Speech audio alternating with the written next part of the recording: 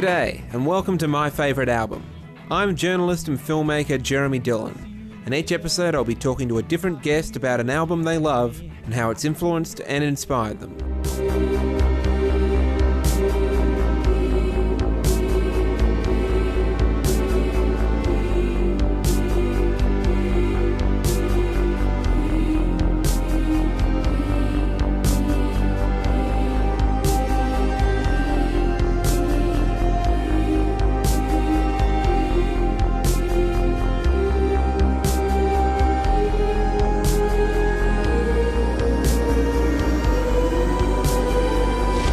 My guest today is a producer and director whose decades-long career in Hollywood has traversed a path from hit mainstream comedy franchises to the Oscar-winning Little Miss Sunshine, a documentary on global sneakers subcultures, and now the acclaimed thriller series Queen of the South, which airs Thursdays on USA and is currently in production on its 4th season. David Friendly, welcome to My Favourite Album. Thank you. I'm very happy to be here. Thank you for having me here. We're in the Queen of the South offices here in Sherman Oaks. Yes, we've been here for 4 years, and you're sitting in Kurt Sutter's old office. Kurt obviously created Sons of Anarchy, and it's been a lucky office for me now that we're entering our 4th season, and we're moving the show to New Orleans, a big music town, by the way. Yeah, I was there for the first time about a year ago. It was amazing. Did you go to Jazz Fest? I didn't. I was there at the time of Jazz Fest, but for unrelated musical adventures. But. Interesting. This year, the Rolling Stones are headlining at Jazz Fest. Yeah, that's going to be something.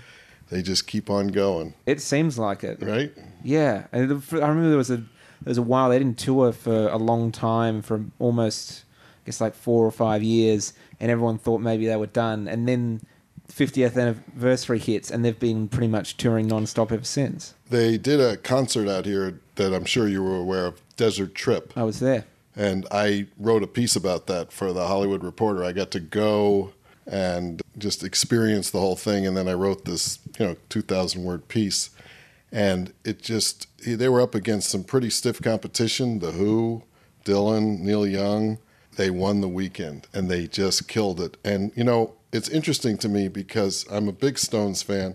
I could have picked one of their albums for my favorite easily, and I was very excited when they opened the Hard Rock Hotel in Las Vegas in maybe it was like the early 90s. And the headliners for The Joint, which has 1,000 capacity, were the Rolling Stones. And I thought, this is going to be the greatest show. And it was a stiff because Jagger just didn't care. Like this, he likes a big audience. So then you cut to Desert Trip, probably at least 20 years later, place was mobbed and they came with it, and he killed. So one thing I learned about some of these bigger bands, they like a big audience. And Jagger is just, you wouldn't think it when you look at him, but when he starts to move and from his performance, you would think he's like 33 or something. He's still physically flexible. He moves great. His voice is still very strong, I think. And, people are coming for the hits, which is fine, but they do extend the songs, and Keith still plays his ass off. They're a great live band still. They look a little different than when I saw them when I was 14 years old on the Lotus Tour. The Lotus Tour was called that because the set started, there was a kind of like a big metal lotus flower that opened up, and on the first song I looked up and Mick Jagger was like clinging to one of the lotus petals. That was how the show started. That was pretty amazing. Anyway. That was probably where the Spinal Tap clam thing came from. It probably was. That's actually a good point. Yeah. We all love Spinal Tap, right? Yeah. Well, the album we're talking about today isn't Spinal Tap or the Rolling Stones. David, what's your favorite album? Well, I chose a Steely Dan record, Asia, because I love Steely Dan, and I think this was the peak of their performance. I think it was them at their creative height. I hate this qualifier when I hear other guests do it, but I have to do it as well. It's one of my favorites. I have many, many favorite albums, but of the Steely Dan library, which I know intimately, this is my favorite Steely Dan record, and I think it is, in its own way, a bit of a classic. In the corner of my eye, I saw you in Rudy's. You were very high. You were high. It was a crying disgrace. They saw your face on the counter by your keys. Was there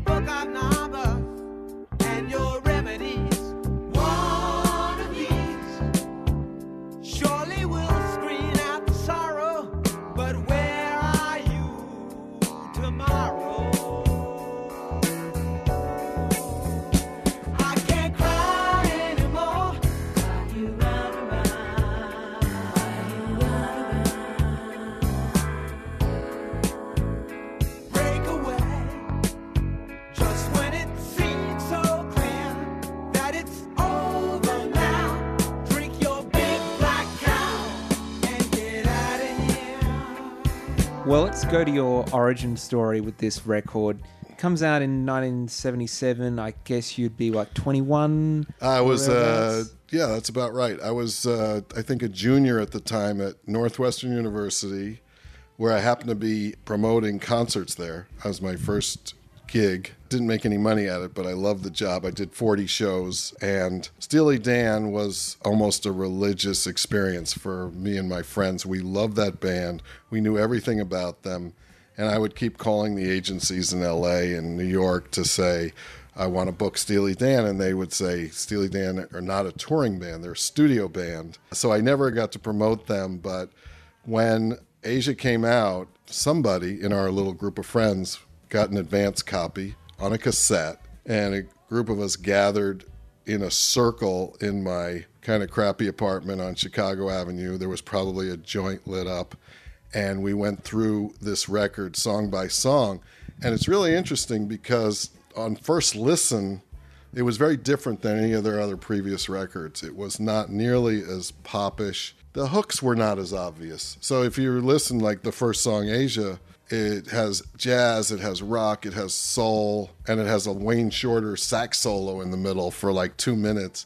And we weren't really sure, but then the more we listened to it, and the more we paid attention to it, the more the record grew on us. And I think it's a really spectacular piece of music. It really is an album that rewards repeated listens.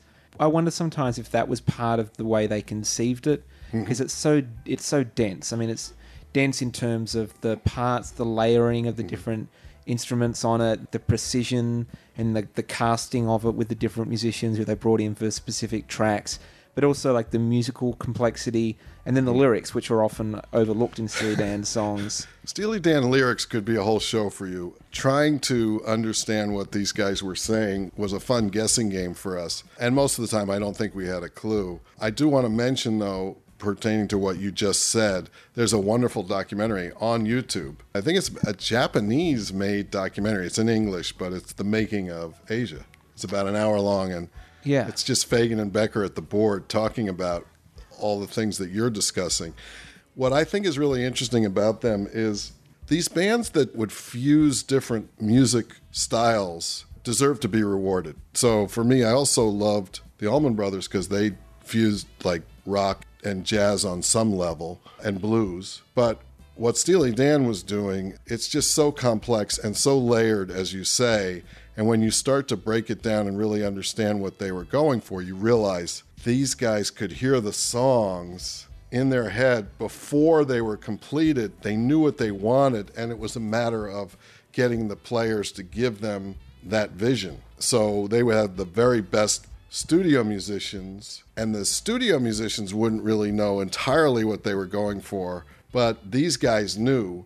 So when you hear a song like, say, Deacon Blues, it's got so many different levels to it, and the only way I believe they could have done that was to have that vision in their heads in advance, which means they really are kind of like these musical geniuses.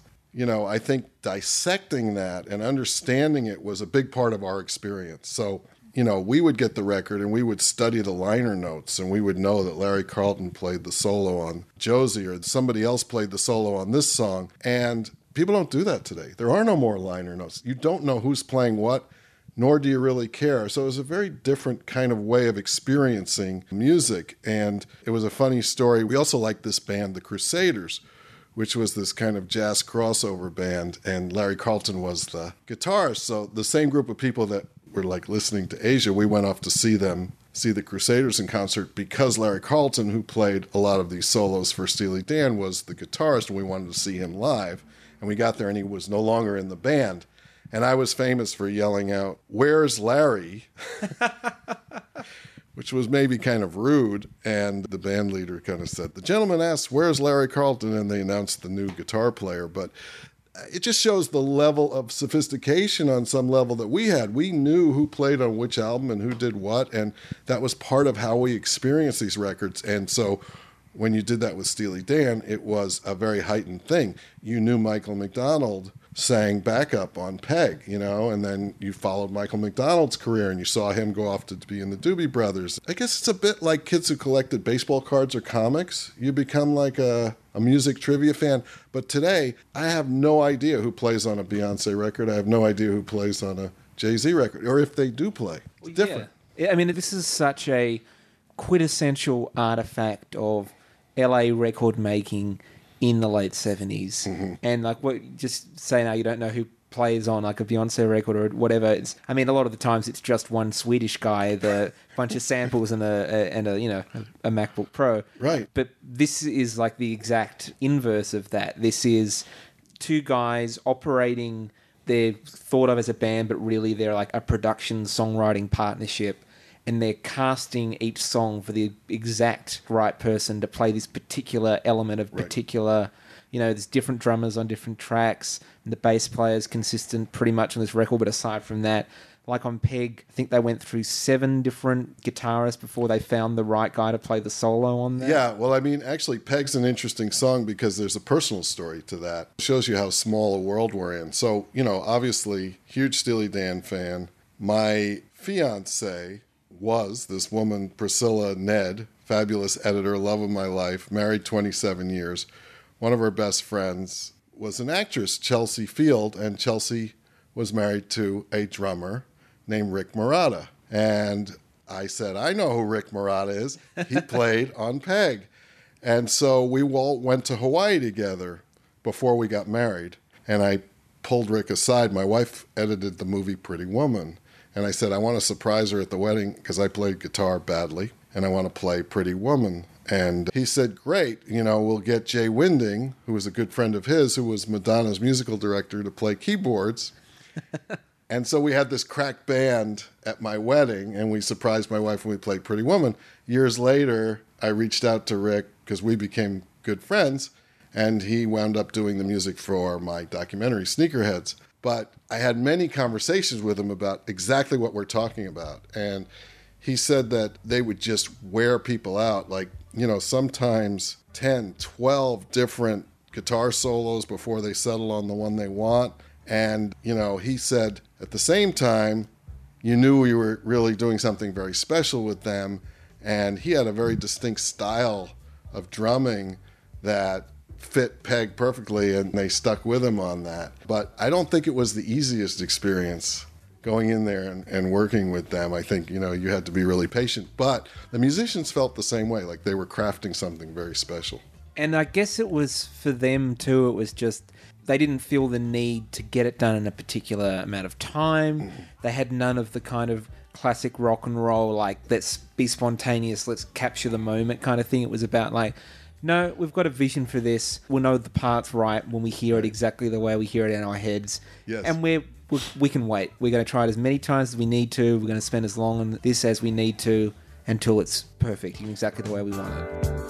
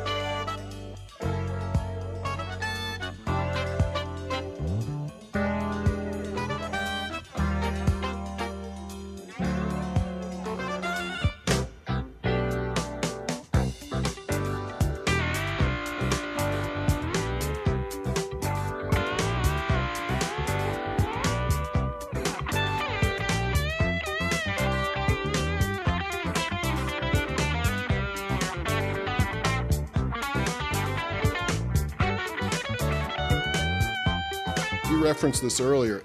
In the very beginning, it was a band. There were 4 or 5 regulars. Eventually, they sacrificed pretty much everybody except Denny Diaz, the guitar player, who they brought out to L.A. to work on some of their early records. But, you know, they had songs like Reelin' in the Years. They did a lot of pop songs. Everything wasn't this, like, sophisticated jazz rock. You know, they were doing stuff that got a lot of play on the radio. But I think they knew they were taking a certain chance with this record. And it turned out their instincts were right. I mean, honestly, I couldn't even tell you if it was a big commercial success. I don't even know. I just know that amongst people that like the band, it is perceived as something of a classic. I think it did have, like, Peg was a hit, but what does that mean? A hit for Steely Dan is not Satisfaction for the Rolling Stones. It's a different thing.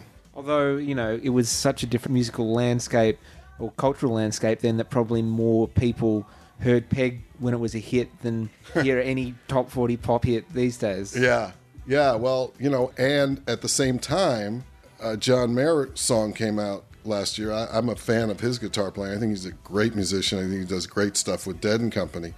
But he came out with this song, New Light, and I ran into his manager, who I've met a few times, and I go, hey, I haven't found the rest of the album. Where is it? He said, there isn't. Nobody does albums anymore. It's just singles. So all he did was he put out the song. That's it. That's what you get. It's turning back into the 50s again. Everything's going back full cycle. It's like you've got a jukebox over there in the corner. It's going to be that again. And well, I mean, it sort of is. That's what Spotify has turned us all back into. And then there's, of course, the whole fascination with vinyl now, which, you know, shows that everything old is new again. The thing that's nice about jukeboxes is, they're singles, you know, and you can get pretty much anything on the internet for $1 or $2. Yeah, and there's trade-offs to that. I mean, I think a record like Asia is very much conceived as a piece, and like if you were just making songs to go out as individual units, some of the tracks on this record might not have ever existed, but it does put the value more back on individual songs, and every song has to be... Like the idea of a filler song can't really exist anymore in a world where each song has to stand on its own 2 feet. And conversely, when you bought these records in the old days, you listened to the A side, you turn it over, you listen to the B side. It's 40 minutes of your time. You know, it's an experience, and you know that the record is meant to be listened to that way. The songs were sequenced by the artists to be heard in a certain way. But now everything's a playlist, one from here, one from there. It's a very different, not necessarily wrong, it's just a different way of hearing music. I kind of miss being able to put on, you know, the first Crosby, Stills and Nash record. You were so blown away by how great the harmonies were and the guitar playing, and you want to hear the whole record. You know, you're like going, let me hear this one song. And the fun of it, too, is to find something that isn't the single that just really connects with you. I had mentioned to you when we were trying to find which record here that I fell in love with this record that Laura Nyro did. It was Laura Nyro with LaBelle backing her, which is Patti LaBelle and her sisters. And there was a song on there called The Bells. It is just one of the most incredible recordings. You ever get a chance, listen to that. Just those backup singers against this skinny little white girl from Connecticut. Brilliant. Truly brilliant. And so to me, it's more fun to find something that really resonates with you than here's the single, this is what you should be listening to, which we all fall into on some level. And then spinning out of that, I would say that was what made the Beatles the greatest ever, because you had entire records where any song could have been the single. What song on Help wouldn't make a good single? What song on Rubber Soul could you not? Any of them. And how many artists do you know where you know every track on the record? That's a sign of something that's really an enduring classic. I mean, you know, like on this record, when you have on the second side, you go from Peg to Home at Last to I Got the News to Josie. I mean, those are just all great. Probably one of my favorite songs on the record is Deacon Blues, because it just has this incredible mix of styles in it. It's got this beautiful horn section in the middle, underneath the whole thing, that has almost like it's almost like you're listening to the opening of the Jackie Gleason show or something. It has that big band sound underneath it. Do you know what I mean? Yeah. So it's just a fun record, but every track on it, I think, is gold. I'll make it this time. I'm ready to cross that fine line. Learn to work the saxophone. I play just what I feel. Drink Scotch whiskey all night long. And die behind the wheel. They got a name for the winners in the world. I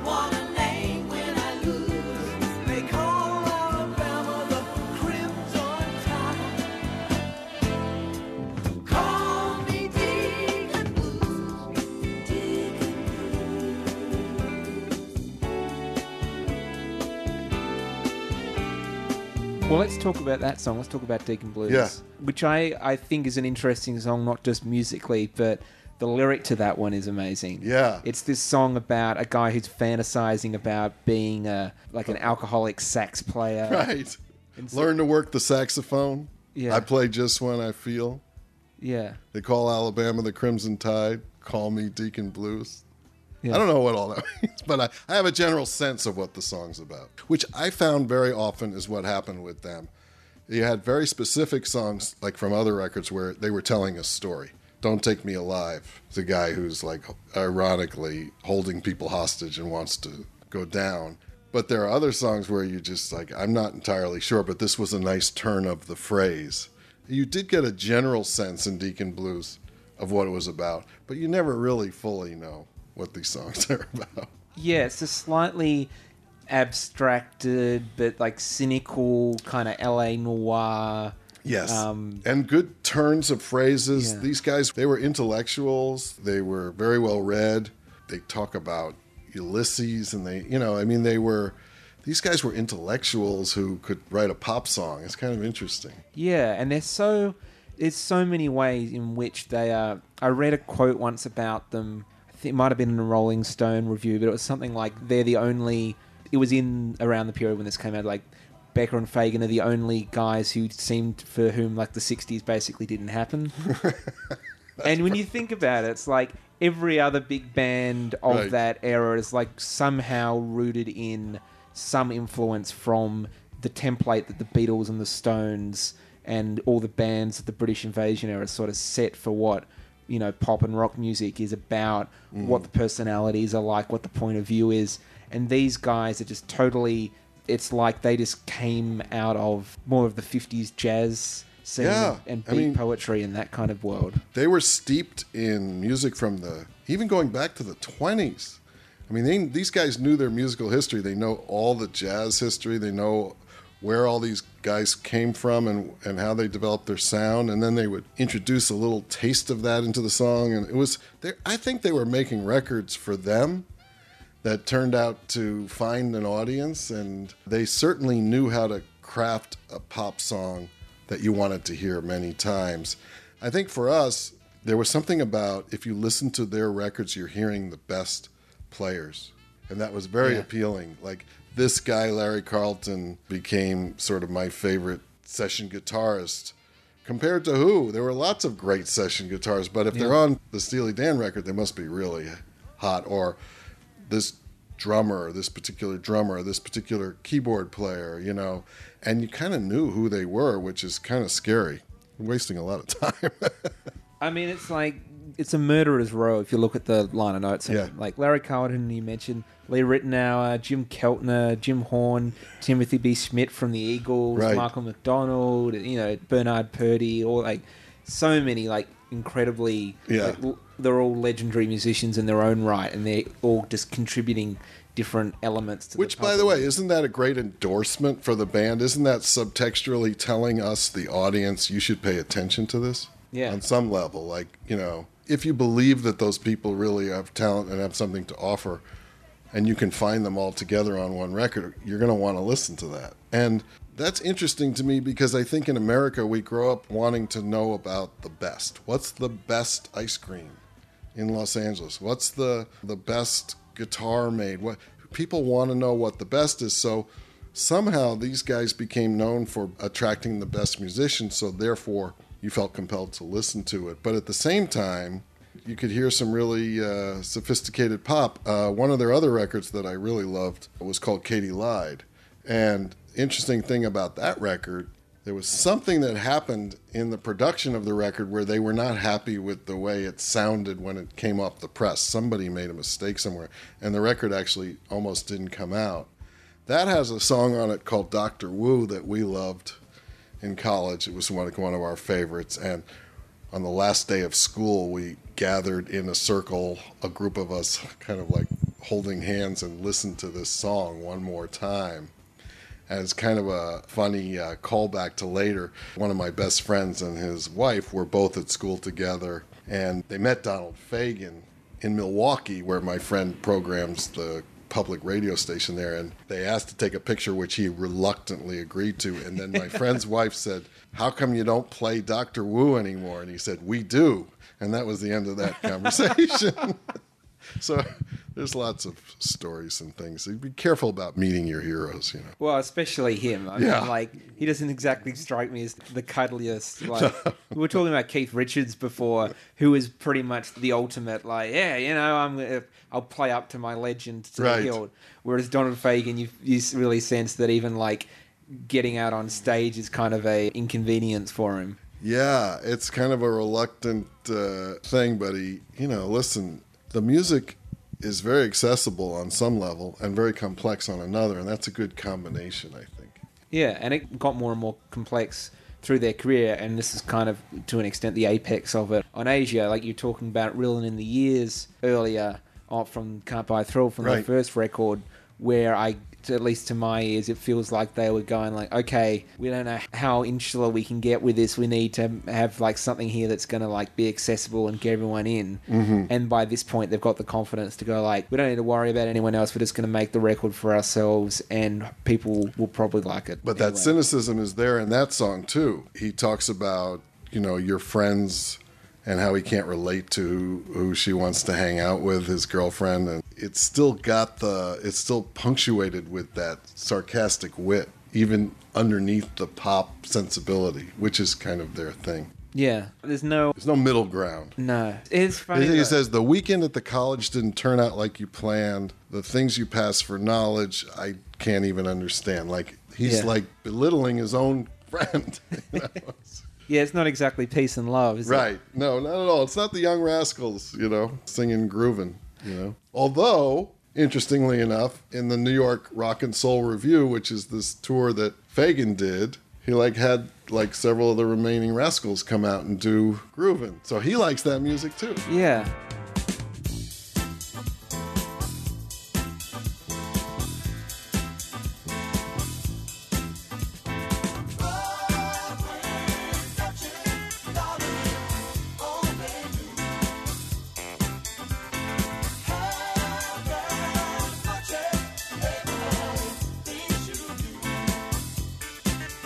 When I hear it true, I will still be proud to know you.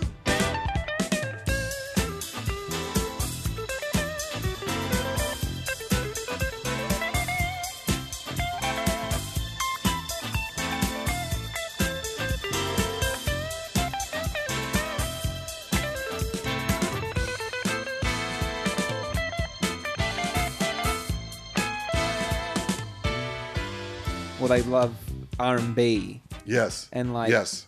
I think, I can't remember if it was Becker or Fagen talked about losing interest in pop music once R&B went white, or once R&B early rock and roll started transitioning from it being primarily black artists to being primarily white artists. It was a sellout to them. Well, that's when they kind of checked out, but the earlier, they still love that earlier, so Little Richard, that kind of era of rock and pop music. And it's funny that you say that, because when I think of music, which shows I don't have as much in common with them as I would like, I think I was blessed to be born. I was born in 1956.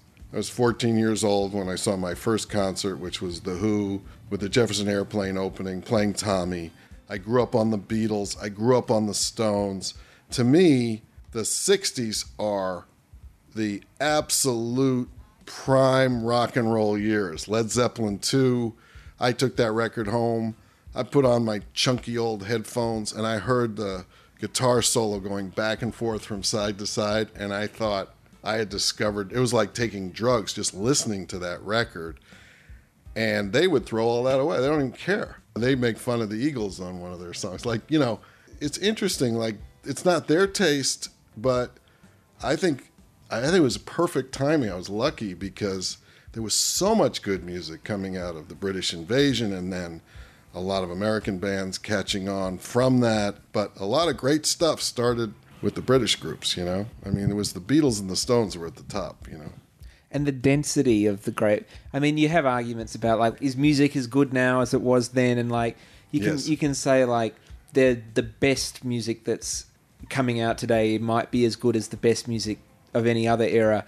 But in the 60s, just there was so much of the best. You look at any year and like look at 1967 and it's like 40 classic albums came out that year. Right. And what was in the water is my question. And, you know, one thing led to another. See, it goes back to if you had to be a student, you had to pay attention to understand, to have context. If you were a fan of Clapton, you would somehow get to Traffic and Stevie Winwood. And then Winwood and Clapton would go out together on tour, and people would remember that was, you know, from that band back in the day. I don't remember the name of it. Blind Faith. Blind Faith. But you kind of knew all the players. You know how these two people connected and what the overlap was, and that Dave Mason was in Traffic briefly. You know this stuff, right? And I'm sorry to just be beating a dead horse. Maybe it doesn't matter, but I don't feel like there's that context anymore. I think it's pretty hard to piece all this stuff together, and that sort of like bothers me. I think there's no context, or there's all the context, but the onus is on you to make that choice. Whereas, back then it's like you get a record, the liner notes are right there. It's like you have to want to read them, but right. It's not. You don't have to seek them out. It's right next to right the thing you're listening to. Yes. Whereas now you can hear a song on Spotify entirely as like sound with absolutely no context at all. Or you can hear a song and go, that's interesting, and then 5 seconds on Google you've read like 17 articles about what guitars everyone played on that track. That's a good point. That's a good point. And there are people that come along.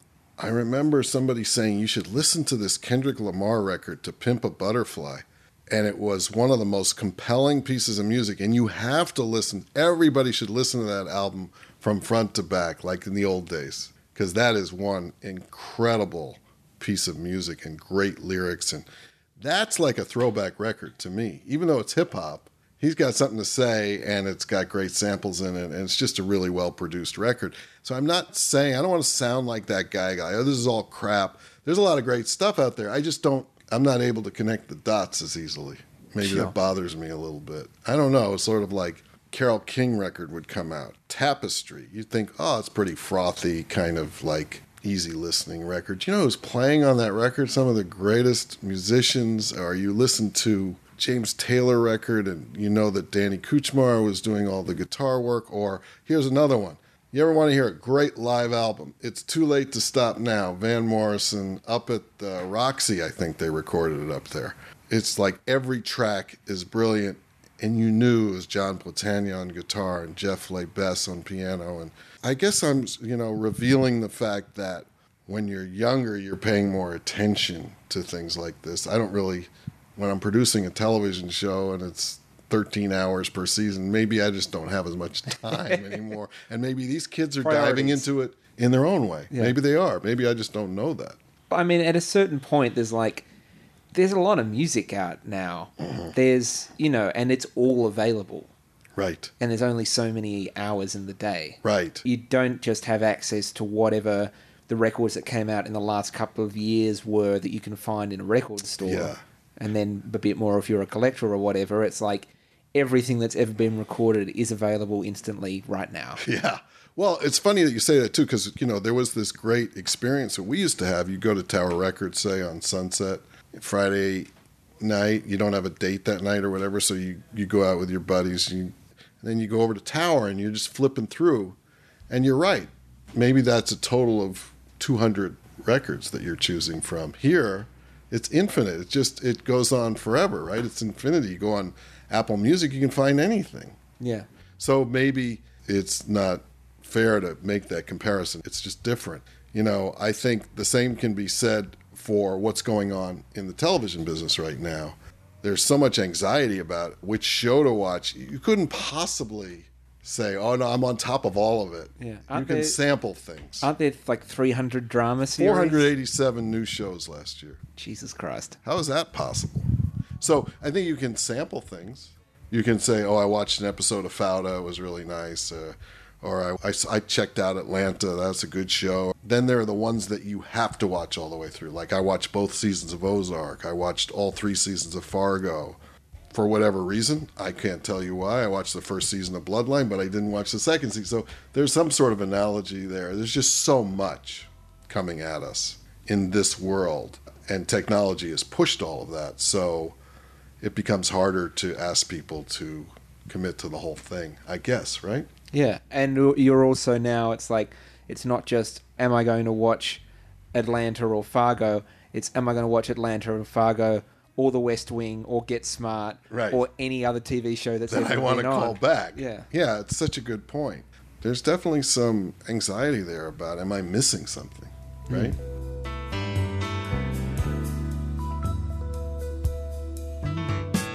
Double helix in the sky tonight. Throw out the hardware. Let's do it right. Asia, when all my dime dancing is through, I run to you.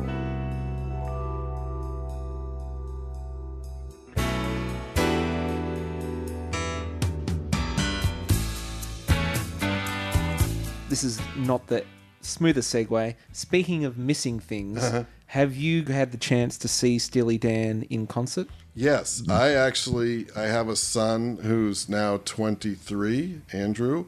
It's very important to me to get my kids to be familiar with the music I grew up on. So when my kids were little, from the age of about 5 to 10, I drove them to school every day, and I made sure that they heard every Beatles song ever recorded. And they're big There you go. Beatle fans now.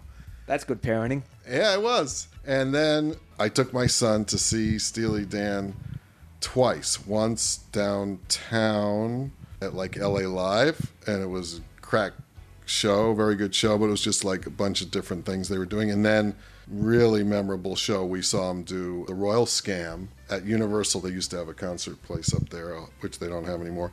And Larry Carlton played live with them, and that was pretty special. Like, I honestly don't believe that. I've probably seen them live 5 or 6 times. It was pretty hard for that to match up to what was on the record, but that night was really special, and they had it going. That's cool. They've been doing, I guess in the last few years, I think they started doing them before Becker passed away, full album shows. Right. Like doing residencies at At the the Beacon, Beacon, yes, in they New do York, that. where they run through the whole, like, first night is all of Can't Buy a Thrill, and then through to, Roll Scam and Asia. And then you have people who are going every night. Yeah. Who are literally going to catch it because they don't want to miss the good show. Yeah. I mean, that's the thing. Like, it's a license to print money if you've got a diehard fan base, because then why wouldn't you come back every night? You know the set list is going to be different. Right, correct. And it's very much like what the Grateful Dead had as a touring band, or now Dead and Company. We went to see the Dead and Company in Chicago a couple of summers ago.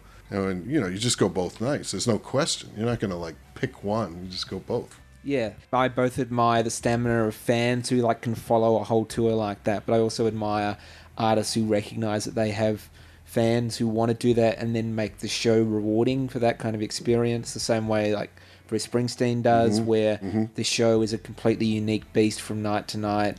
Yes. So if you do a whole tour, you'll get these special experiences that are different from each show. Yeah, and I think it comes down to personal choice. For example, we were talking earlier about the Elton John farewell tour, and you can now look at setlist.com, and it's the same set every single night. There is no variation.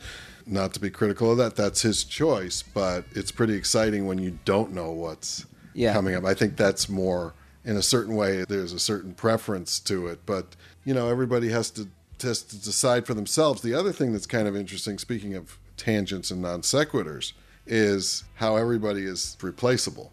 For example, Fleetwood Mac just replaced Lindsey Buckingham, and they've got Neil Finn and Mike and Campbell. also Mike Campbell. And like, if you're a big Fleetwood Mac fan, that's a big loss, Lindsey Buckingham. But there's a little part of you going, hey, I'd like to hear that guy from Crowded House sing Fleetwood Mac songs. I wonder what it sounds like. And Mike Campbell's a great guitar player. I saw him in Chicago a few months ago. It was amazing. Amazing. I didn't miss Lindsey Buckingham once the whole night. And same thing happened with the Eagles, replaced their guitar player, and, in about 2 seconds. And, it kind of goes against your instinct, which is that there's only one guy that can play like that. Not true. there's a lot of really incredible musicians that can copy parts.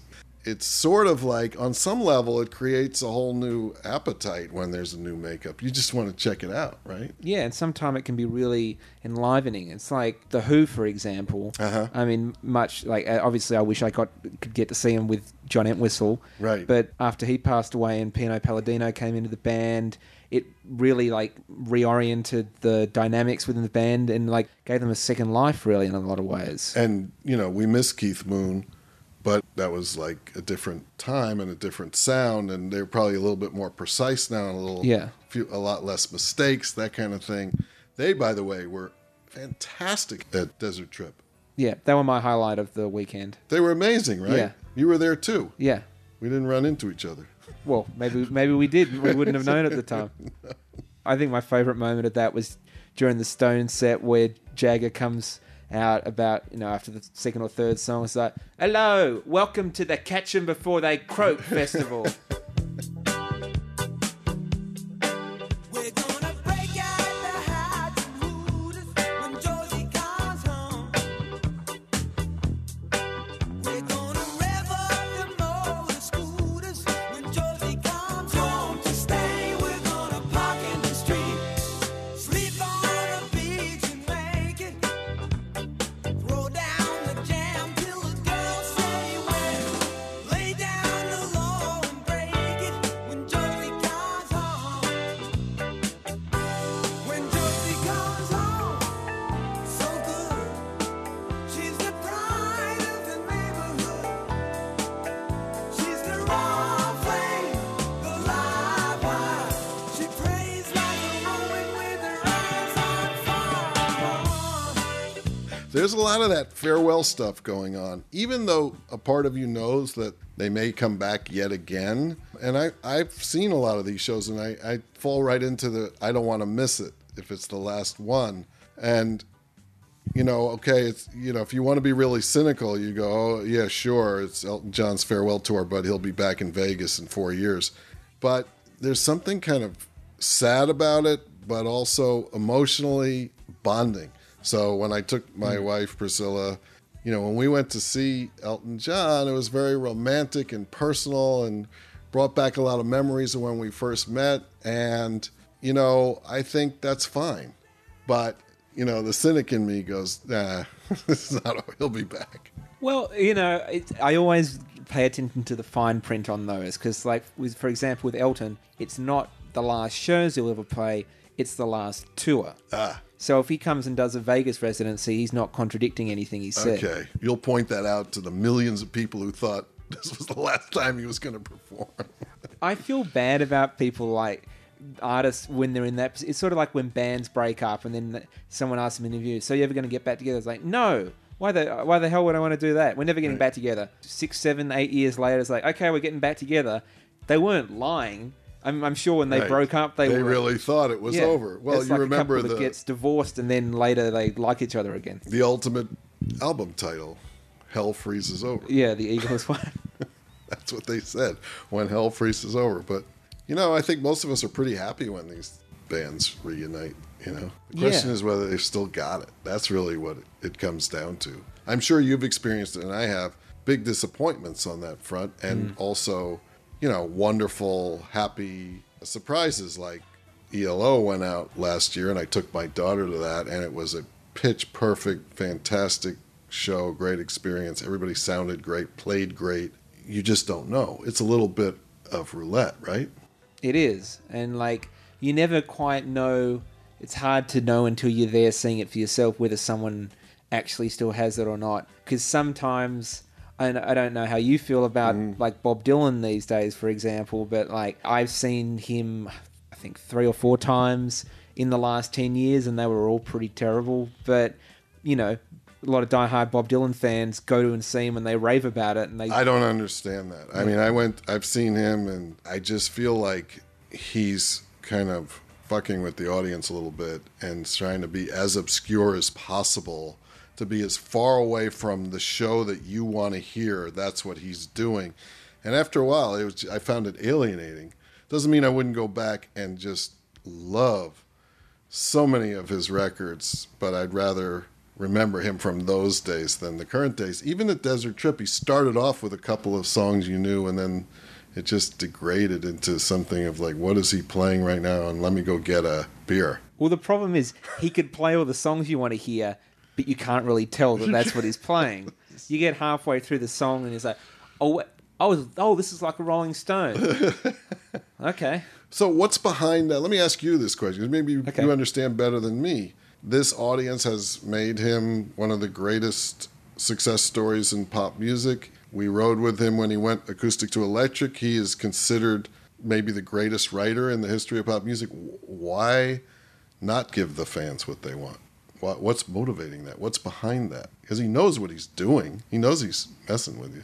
See, I have this theory about Bob Dylan's whole career being about fucking with his audience. Like, almost everything he's ever done since the start has had a certain element of, you think you know who I am? Well, fuck you. Mm-hmm. Like, you think I'm this, like, acoustic political folk singer? Well, I'm a psychedelic singer-songwriter. You think I'm that? Or now I'm a blues rock guy. You think I'm a, like, counterculture blues rock guy? Now I'm going to sing, like, soft country songs. And now I'm a gospel singer. And now I'm a blues, like, just on and on and on. And now I'm doing a Victoria's Secret commercial. And it's just, like, you never can define him.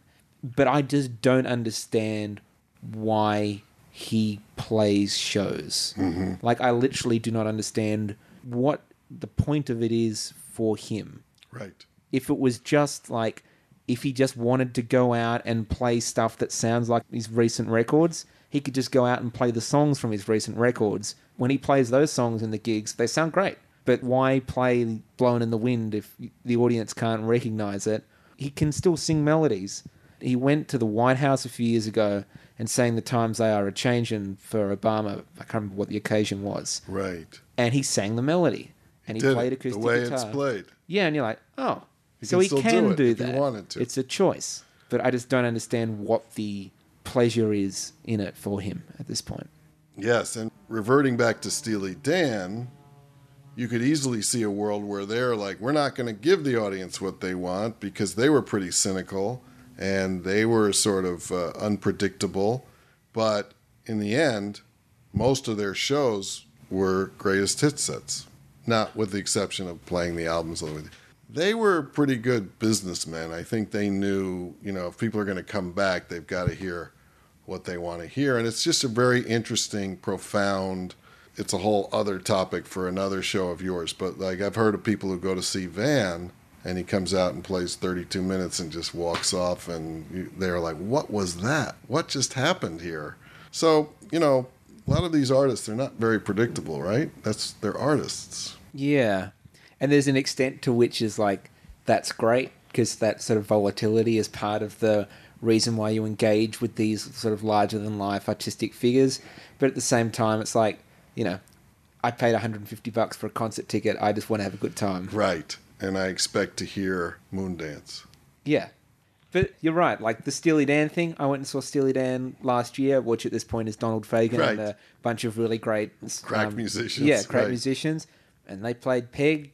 They played Deacon Blues. Right. They played Reelin' in the Years. It was like, they played Dirty Work. It's Sure. like, it's pretty much everything that a semi-casual Steely Dan fan would be like, tick, tick, tick, tick, tick. Yeah. It all sounded great. Great gig.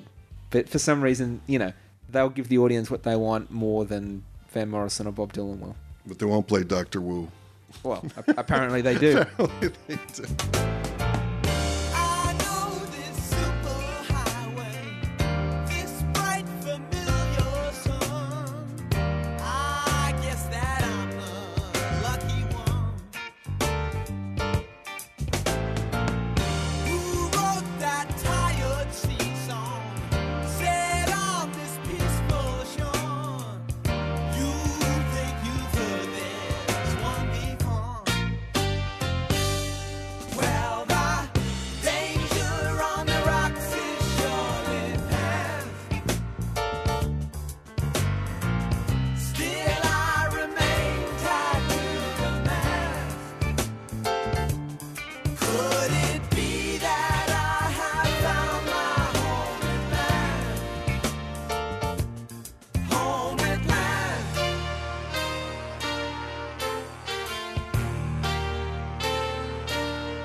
So when you go back and listen to Asia these days, when you put the record on, what's the experience like for you now, and how's it different to when you were at Northwestern and you were getting stoned and listening to it for the first time?